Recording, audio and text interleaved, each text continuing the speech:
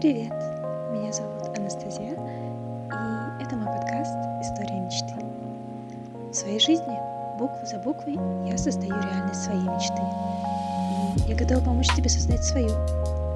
Знания о религиях, психологии, философии и немножечко магии. Что еще нужно, чтобы воплотить в жизнь все то, о чем ты так сильно мечтаешь? Итак, 11-й месяц Гретхен был посвящен настрою. И здесь, мне кажется, самые приятные пункты. Смеяться вслух, соблюдать правила хорошего тона, давать положительные отзывы и найти для себя островок безопасности. Что ж, давайте скорее начинать.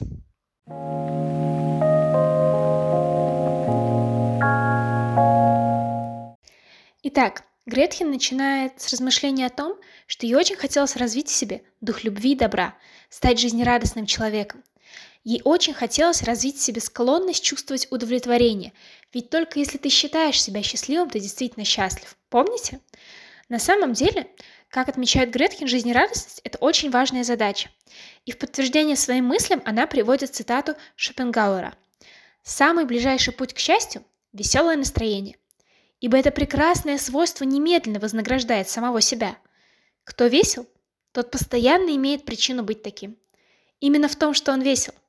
Ничто не может в такой мере, как это свойство, заменить всякое другое благо, между тем, как само оно ничем заменено быть не может. Пусть человек молод, красив, богат, пользуется почетом, при оценке его счастья является вопрос, весел ли он при всем этом.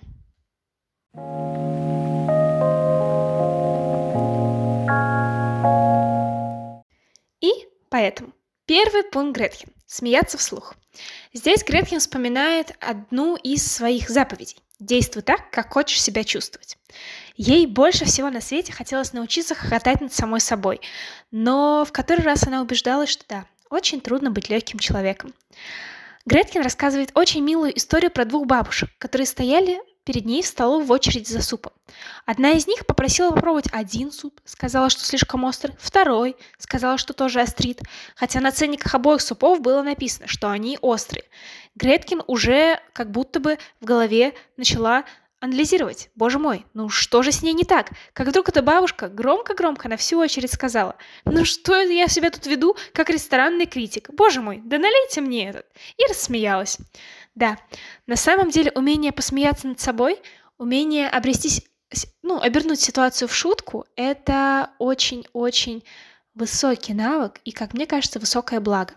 Здесь также Гретхен приводит историю Терезы, которая в свои 10 лет, спускаясь в рождественскую ночь по лестнице, услышала в комнате голос своего отца. Ну, слава богу, это в последний раз. Конечно, Тереза поняла, о чем было дело, ведь она шла за своими подарками. И здесь она могла повести себя, конечно, так, как повел бы себя, наверное, среднестатистический ребенок. Закричать, расплакаться, обидеться, убежать в комнату, долго-долго обвинять родителей, что они обманывали ее, что Дедушки Мороза не существует, точнее, Санта-Клауса и так далее.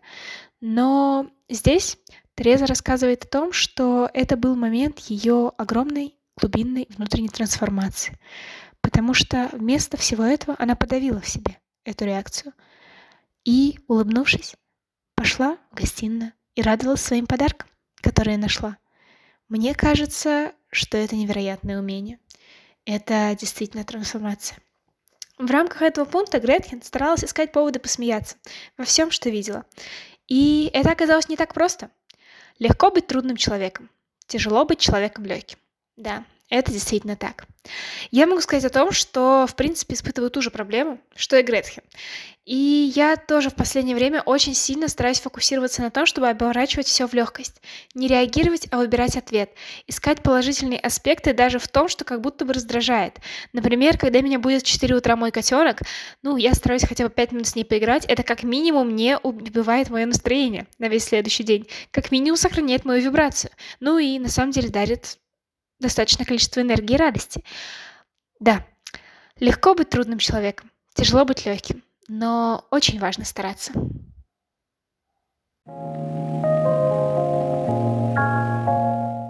Второй пункт Гретхен – соблюдать правила хорошего тона. Здесь Гретхен рассказывает о том, что провела над собой, то есть сделала, просто выполнила тест оценки личностных характеристик по 5 параметрам. Экстраверсия, невротизация, добросовестность, уживчивость и открытость опыту. И как вы думаете, какой пункт Гретхен страдал во всем этом? Ну, что логично следует из пункта добросовестность. Она была очень-очень низкого уровня. И это говорило о том, что Гретхен стоило бы больше концентрироваться на своем поведении, на своих ответах. Она поняла, что очень часто перебивает людей, очень часто критикует их точку зрения, очень часто вступает в споры, которые как будто бы, даже особо и не нужны. Ведь какая разница? Иногда это то, в чем она вообще не разбирается, но ей все равно хочется сказать последнее слово. Гретхен начала концентрироваться на том, чтобы не перебивать, не критиковать и давать каждому время на свое мнение, свои мысли, свои чувства. Это, мне кажется, очень важно. И это очень сильно пересекается со следующим пунктом о положительных отзывах. Поэтому давайте скорее о нем и поговорим.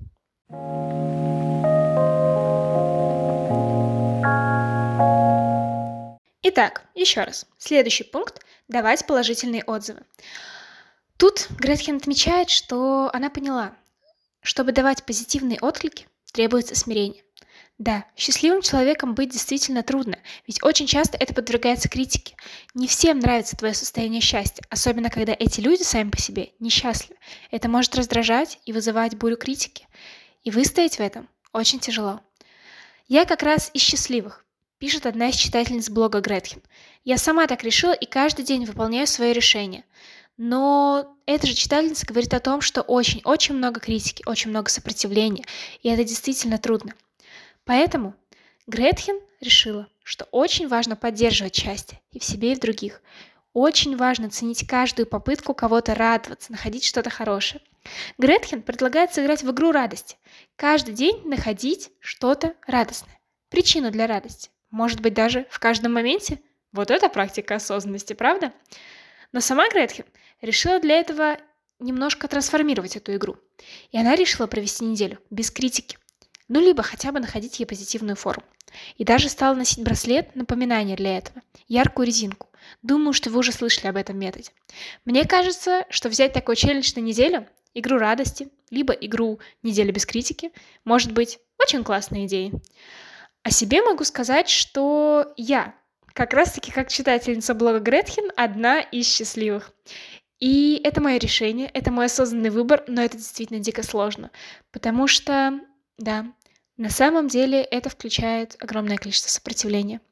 Но, несмотря на это, каждый раз я понимаю, что это то, что действительно важно. Это мой приоритет, мое состояние, и я делаю все, чтобы его поддерживать.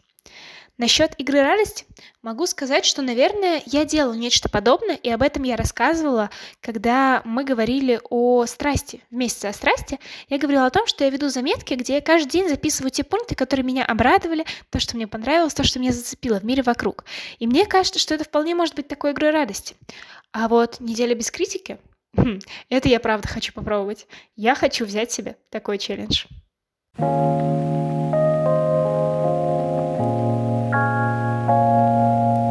Итак, и последний пункт Гретхен – найти для себя островок безопасности. Здесь Гретхен рассуждает о том, что умение отвлечься на самом деле – это очень мощный инструмент коррекции настроения. Она ставит для себя намерение, что каждый раз, когда она будет ловить себя на том, что циклится на каких-то дурных мыслях, она станет искать мыслительное безопасное место. Гретхен находила такое место в воспоминаниях о том, как ее муж танцевал в их первую брачную ночь, либо в воспоминаниях о своих 2 маленьких девочках. О себе могу сказать, что да, я тоже стараюсь искать свое безопасное место, когда чувствую, что скатываюсь в негатив. Чаще всего я думаю о своем котенке, либо о своем младшем брате. Иногда просто вспоминаю какие-нибудь картины природы. Иногда задаюсь какими-то вечными вопросами. Вроде Каанов, например, почему нет?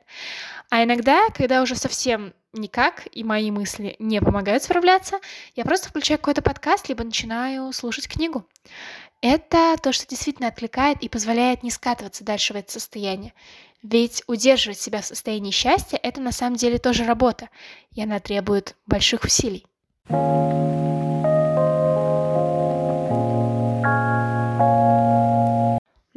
И в конце этого месяца Гретхен приходит к выводу о том, что заметила. Когда она держит данные себе обещания и занимается тем, что ее радует, она чувствует себя более счастливой, ведет себя более добродетельно. Да, все сводится к той самой истине. Делай хорошее, и будешь чувствовать себя хорошо. Если чувствуешь себя хорошо, делай хорошее.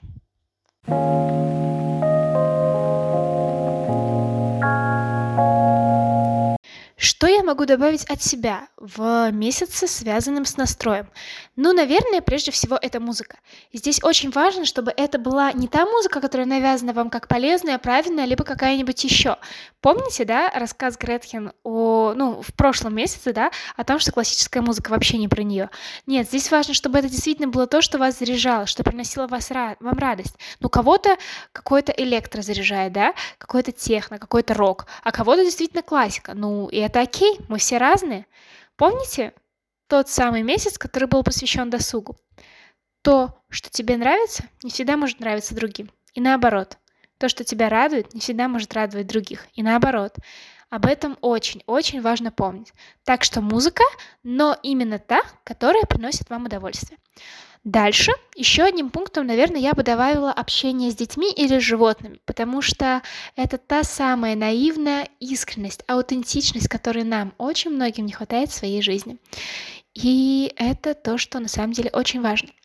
Связанный с этим пункт очень специфический, но то, что я делаю регулярно, это зоопарк. Нет, правда, сходите в зоопарк, посмотрите на животных. Боже мой, это так классно, ребят, вы просто не представляете. Ну и, наверное, чем бы я хотела здесь завершить, это маленькими детскими радостями. Позволять радовать своего внутреннего ребенка. Знаете, я здесь слушала подкаст, связанный с чудом. И там психотерапевт, она практикует в рамках позитивной психотерапии. Это, кстати, не позитивная психология, внимание. Так вот, предложила провести такую практику. Пойти в магазин и купить себе киндер-сюрприз. Да-да, киндер-сюрприз. И поставить себе намерение. Хочу познакомиться со своим чудом.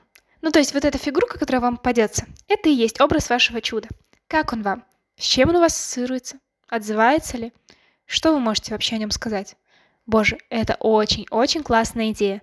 Я провела такую для себя и, поверьте, получила огромный всплеск радости. Когда-нибудь, я думаю, я не расскажу, но уже после всех выпусков в проекте «Счастье». Ну, вот какие-то вот такие вот пункты. Но здесь хочется сказать, что настрой на самом деле наше внутреннее состояние – это действительно та самая база, на которую все и накладывается.